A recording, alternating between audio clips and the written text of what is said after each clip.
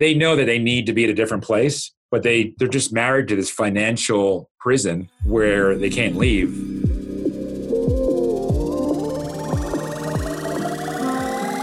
Plug into the minds of the world's cutting-edge innovators, visionaries, and thought leaders, rewriting the rules of high performance at work. It's your time to make an impact. I am your host, Jason Campbell, and this is Superhumans at Work, a Mindvalley podcast. Hey everybody, welcome back to Superhumans at Work. This is your host, Jason Campbell, and I have a guest here who's going to bring us into a world that most of us don't get a chance to interact with. A select few individuals are at the top of organizations, and they might be playing a game a little differently than the rest of us.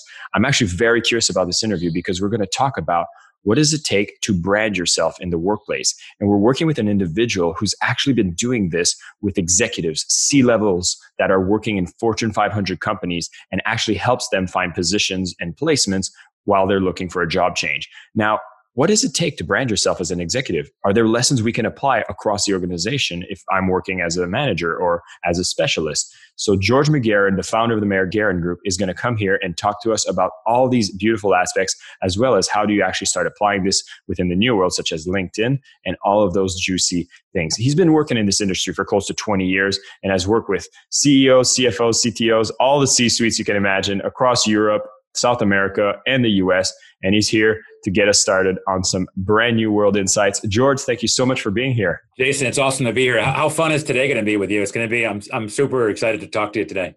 Oh man, it's going to be so much fun. So we've been going back and forth just before we started recording here. And one of the things that you were going to hint towards is, you deal with these executives, like powerful people making millions of dollars, right? Now, when they come to you, they may be looking to find another promotion or they're trying to find a different match. Like, I'd be curious to know, like when someone comes to you as an executive, like what are the questions they go ask for someone who works as a talent, acquisition executive? Yeah. So, it's a great question. It's almost, it's not embarrassing to answer this question, but I'll tell you, like these are guys that make $3, $4, $5 million a year, right? And I would say the top question I get is, hey, George, how do I network? Right. So it's an amazing, because you would think somebody at that level knows how to network, but they've been so busy building their own business. They've been busy. They're busy building businesses, running teams globally. They're kind of, they are like the god or, or goddess in their own organization that they really forget how to network. That's like the number one question. Like, George, listen, I've been really bad on this. How do I network? I've helped so many people out, but how do I do it myself? It's literally the same question I get from people that maybe they make, like 5 figures. But that's like, how do I network?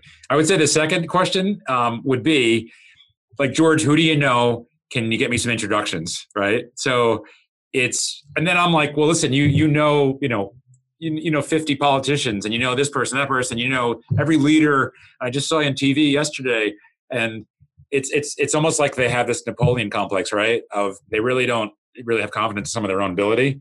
And they come to me for counsel on that. Wow, that's so fascinating because everybody I think assumes, oh, they've got it together. Poor me, I don't, and that's what the difference is. But it sounds like we're all dealing with the same human issues. Yeah, it's almost like this is we're talking about being on camera, not being on camera, right? Before, and like a lot of people are worried about being on camera now, right, or being on a video. It's probably, I think everybody at one time or another had that fear. I used to be like, when they started this a couple of years ago, because in the recruiting side, video was sort of normal. But I think, we all have these internal fears, right? Like it's like, am I good enough to do this or do that? And that you've moved all around the world, right? So it's like, it sounds silly, but like, am I good enough to, in your case, am I good enough to move to Miami or good enough to move to Indonesia but the executives, they're just like us at the end of the day.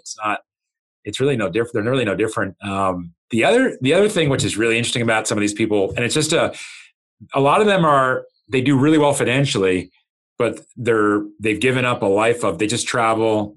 They don't have a great marriage. The kids don't see them. Some of them actually don't support the organization that they're at, right? They really don't believe. And the problem is that they have a lifestyle that it's just hard for them. They're kind of, they know that they need to be at a different place, but they're just married to this financial prison where they can't leave. And they come to me like, George, I hate where I'm at, but how do I get my next role so I can work at a place where I really believe in what we do? You know, it's an amazing thing because they created their own prison. So it makes me think, obviously, of the example of having golden handcuffs at this point. But I also am inspired. I mean, you're saying that a lot of the people that come to you, it's not because they're saying, I need a couple more million so I can get that jet. It's because they're trying to make a bigger impact, it seems, and they're trying to maximize the influence. Like, I feel like often executives get labeled as bad people, like the evil people at the top of the organization with their millions of dollars taking advantage of the capitalists. Like there's a lot of stigma there, but like, what would you say is the typical concerns that an executive has? Like already you talked about wanting to make an impact. Like how does that unfold usually? Right. I mean, I think they're and it's like a catch-22, right? Because they're totally worried about their brand, right? But at the same time, they're also worried about their reputation, which sometimes it's not the same thing, right? So, you know, the brand is what I would say, you know, the perception of them, and the reputation could be like the perception of, and I see a lot of there's some people I see on TV, you know, the brand is one thing, and I see these guys being interviewed and I know them personally and they're not like that in person, right? They're not as nice, let's say, right? And yeah, there's a lot of they have a lot of issues that everyone else has. Super high divorce rate, you know, problems with the kids, you know, lots of, I mean, they also have suffering as well, which you don't see. There are a couple of common denominators though, like they're all super engaged. They're prepared. They know their businesses really well. They're optimistic. I mean, it's kind of weird. On one side, they have a very pessimistic side or worrying, you know, sort of worrisome they're worried about the future, but then they're extremely optimistic about just people in general, you know? So they're terrific salespeople. There's no, like even if you're a CTO, right? You're a tech guy, you're at that level, you're a great sales guy. They know that and they play to that. And sometimes it's kind of like an Achilles heel for them. Yeah. Well, it's funny because I mean, for those who know me, I'm a big advocate of sales, but I also see a lot of times we get caught into this emotion of like a pride in selling. Like you feel like you're the one bringing the magic because you've learned the skills in the process of selling, but then you just haven't brought it to consciousness that the impact of what you do is like everything, every decision you make really has an amplification. And this is maybe how I see executives right now is they're just normal human beings, but they're at such a level that any shadow they have, and I wasn't planning on getting into the emotional side here so much, but any shadow they have, any unresolved issues is kind of manifesting that even if it's a small thing on an individual level, at an executive level, it kind of trickles down and gets felt through the organization. It steers certain decisions that makes an impact that's so huge. So if someone hasn't dealt with a little something, it has a massive repercussion across influencing an entire organization. And they depend heavily upon a lot of people in their teams, right? I mean, it's, you know, I've been on calls where I'm like, hey, listen, I'm going to send you this document, just open it up and then do me a favor and just search for this word or just, and they like they just don't know how to do things, right? So, you know, like they think at a very high level, right? Like they're focused on that 80-20 rule of, you know, very strategic chess playing, like versus the technician. I slowly fell into that, right? Because you start after 20 years, like you start, you know, kind of growing up with the people that you're helping. And then next thing you know, you're kind of just there and it's just super interesting group. Right. But I've learned, I think the takeaway for me is they're really no different than, I don't know, the person that cuts your hair or the person that helps you out. I don't know, the person that helps you out at the gym I just think there's a lot of commonality. But the one thing I can tell you, this is a difference though. I can tell you this. Sometimes it depends on, like, if I need to get work done, I'll be like, hey, let's talk on a Saturday or let's talk on a Sunday. I've never had somebody at a certain level, like they've never said, hey, George, I don't work Saturdays, I don't work Sundays, or hey, I can't do it, or it's too early, or there's a mindset, you know, of like, okay, I have a project, I have an end game, let's get it done. And that is a huge difference that you see with other people, right? They're like worried about the holidays or no, I don't do calls on Saturdays, right? Or I don't do calls on Sundays. They show up to play when they need to, you know, and that's one of the things. Like I'm amazed sometimes that, you know, some people just don't show up, right, when they need to, but these guys do. So I don't know. It's a super intriguing thing. a lot of these guys don't define, like they could be a CEO of a company. They don't define themselves as the CEO of the company.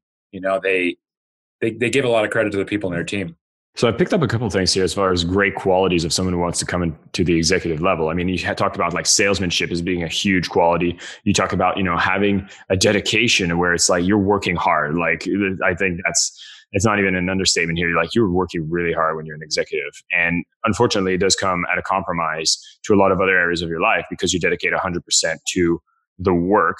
And then obviously here I'm seeing some sort of leadership quality here, which is like having empathy or at least giving credit to the team, acknowledging the team, are being really important. And I want to get into some tips that people can apply when it comes to branding themselves. But before that, I was going to just ask, you've been in this for 20 years, right? Have you seen any shift on what it takes to be an executive? And are you seeing any hope for having executives that are more balanced today than maybe 20 years ago? Well, I think the world is smaller, right? I mean, this is like what you and I are doing right now. I mean, it was impossible 20 years ago, right? So I think the world is smaller. I mean, they know that as well, right? So they're able to use resources in different countries. But in terms of leadership style, I think it's the same problem that we're in 2020, but I think it's all about communication, right? It's all about how you frame some of the strategy, but it's all about communication. And I see technology, right? You see this, especially in my business, in the recruiting business. I see articles all the time about, hey, the recruiting world is going to be, it's going to be at zero. And by 2040, everything will be automated, right? But there's the people-to-people connection and people still have problems. And that doesn't go away, right? So I think at the end of the day, that's going to be sort of in fashion 20, 30 years from now, being able to communicate. And it was 20 years ago, right? So I don't think I've seen many changes, right? It's just the new executive now, like in 2020, they just have access to more information, but so does everyone else. So it opens up the playing field. It's just a little different now. I think the deals are like we were talking about. I used to, I got a house in Peru, right? I mean, I could move to China tomorrow. I think that's kind of opened up a lot of things, right? For a lot of people. I don't know. It's all about communication. And I think you have a business, think about your business, right? And what you do, your whole business is based on really two words, right? Communication and people. That's it. And so now when you're at the executive level, just have a whole lot more people. And so, George, I want to go straight into it. So I know outside of the recruiting, you had this like quote unquote accidental business that kind of emerged. You're actually helping people a lot when it comes to their branding and even coaching them at the executive level. And I kind of wanted to go over what are the biggest things you notice that people at the executive level might not be doing well when it comes to positioning themselves and branding themselves that I feel will be very, very good for other people across the organization to learn. Right. So first of all, I mean, the basic thing is they're just not, I call it pre-networking. I mean, they're not networking before they need it, right? So you should always be networking, right? Second thing, and this is, have you read the book, Think and Grow Rich? Have you read that book? I have, of course. Yes. Yeah. So it's like, I think it's one of the most sold books, right, ever. They talk about, I think it's the rule of reciprocation. Is that what they call it? I think it's one of them, one of the laws of success there. Yeah. You give. That's a big thing because everything comes full circle, right? That's the first piece. Second thing is, this is a comment I get from CEOs or CFOs or about LinkedIn or social media. Like, hey, George, I don't have time for social media. I don't use it. I'm not, LinkedIn. I just don't have time for it. That's a mistake, right? Because every time you interview somebody or even somebody wants to interview at your company, they go on LinkedIn or they Google people, right? And your name shows up, right? So there's an opportunity for when you talk about sales, there's an opportunity for an elevator pitch there. You're dealing with a partner, vendors, the board, anything sort of like, Jason, the business person. So not to take care of your LinkedIn profile, it doesn't mean that you're looking for a job or looking for your next gig. It just might mean, hey, I'm just trying to get my story together, right? So that when if I meet somebody out for a drink and we start connecting and it might make sense for us to do business together, what do? I mean, you go on Google, like even before, you agreed to talk with me, what did you do? You went on Google, you're like, who is this, right? Like, who's this dude, right? And you're like, okay. And that's what people do, right? So you're going to have your listeners right now, they're going to go out, they're going to look up my name and they're going to say, who is this guy who's on this show, right? And LinkedIn's going to pop up. That's a really important piece, like an elevator pitch that people are able to control. And it creates so many opportunities, not only job-wise, but also just partnerships and to deal with, to hire cool people and meet, interesting folk that you wouldn't normally meet. That's the second biggest mistake. They wait too late, or they just don't think, hey, LinkedIn, I'm not on the job market. They have an old school mentality of branding as it's only when you're looking for a job. It's not. It's 100%. Somebody's looking to work for you, they're going to look at your LinkedIn profile, right? And you need to get them excited to work for you or work with you or join your team or sign a partnership deal with you or be a vendor or that's a number two mistake. We just don't, it's like, and they have the third mistake is they literally, they don't, I think we all have this as a problem.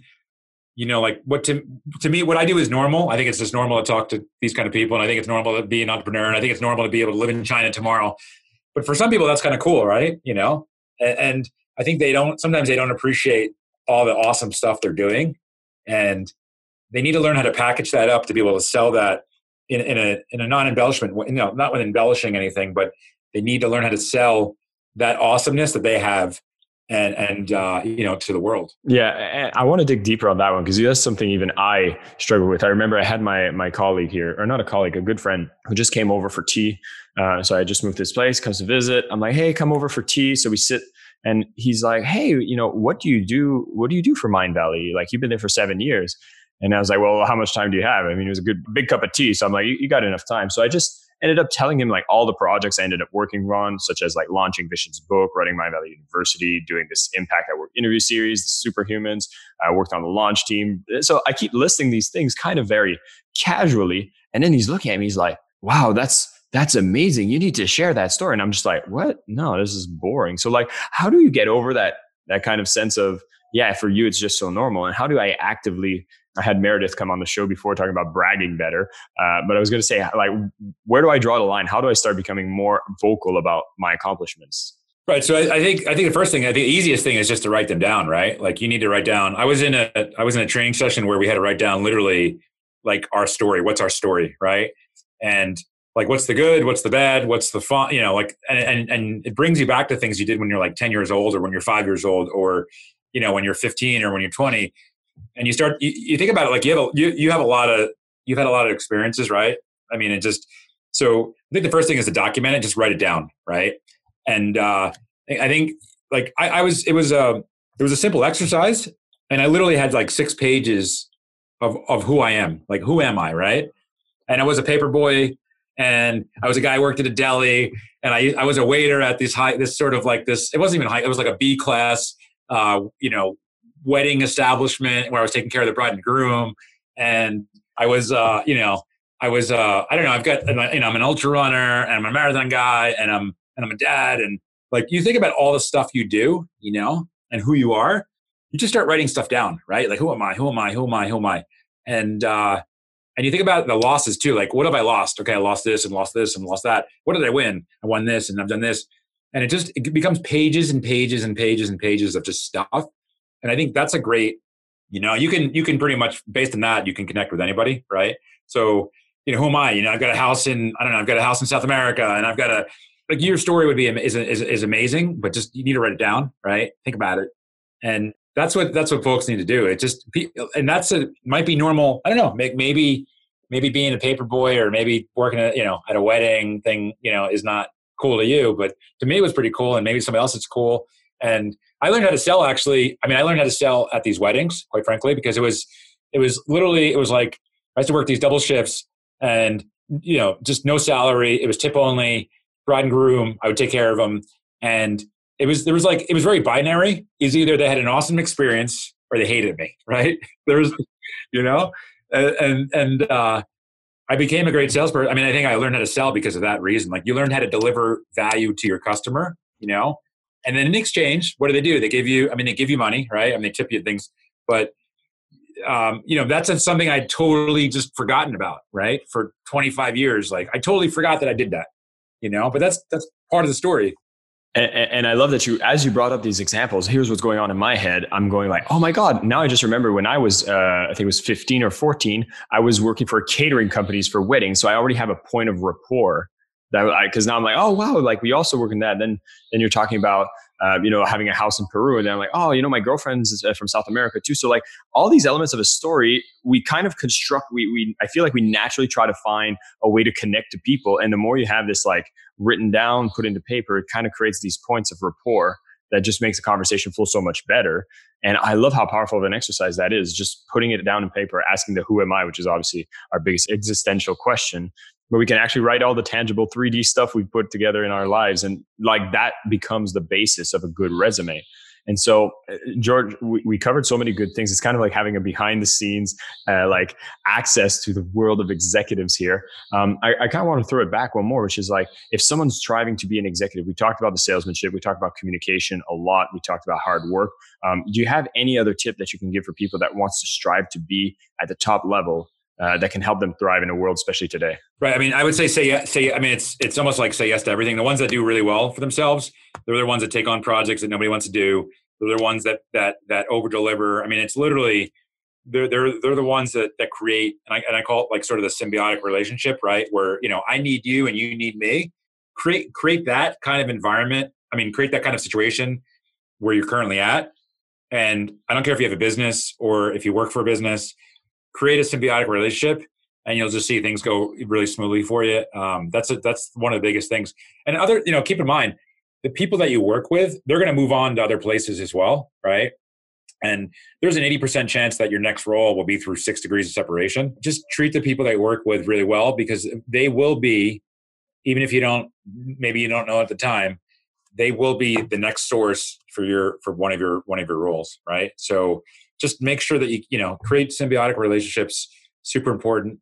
Yeah. And I'm gonna make a comment, by the way. I mean, this is totally off target here, but I would say, I noticed the mirroring of the black T-shirt. How many of those do you have? I have like 20 of these things. This is so funny. So this is the first one I bought, and I think there's a lot of areas where we mirrored as well, because you spoke about marathons and ultra marathons. I'm actually a Spartan, and so I love running distance, obstacle stuff. So, George, I love this. This has been so much fun speaking with you. I want to wrap it up for the people that are listening here, which is just the fact that we got a sneak peek on the world of executives. It sounds like they're living in an office, a shiny office with a lot of money, and they're not even human beings. They just are working like machines. Well, yes, they are, but they're also very human too. They have very similar insecurities as the ones we do, no matter where you are in the organization. So feeling shy, feeling like you haven't been networking enough. And at this point, they're also seeing that they might not have a full balance in their life. They're looking at balancing that out a little more.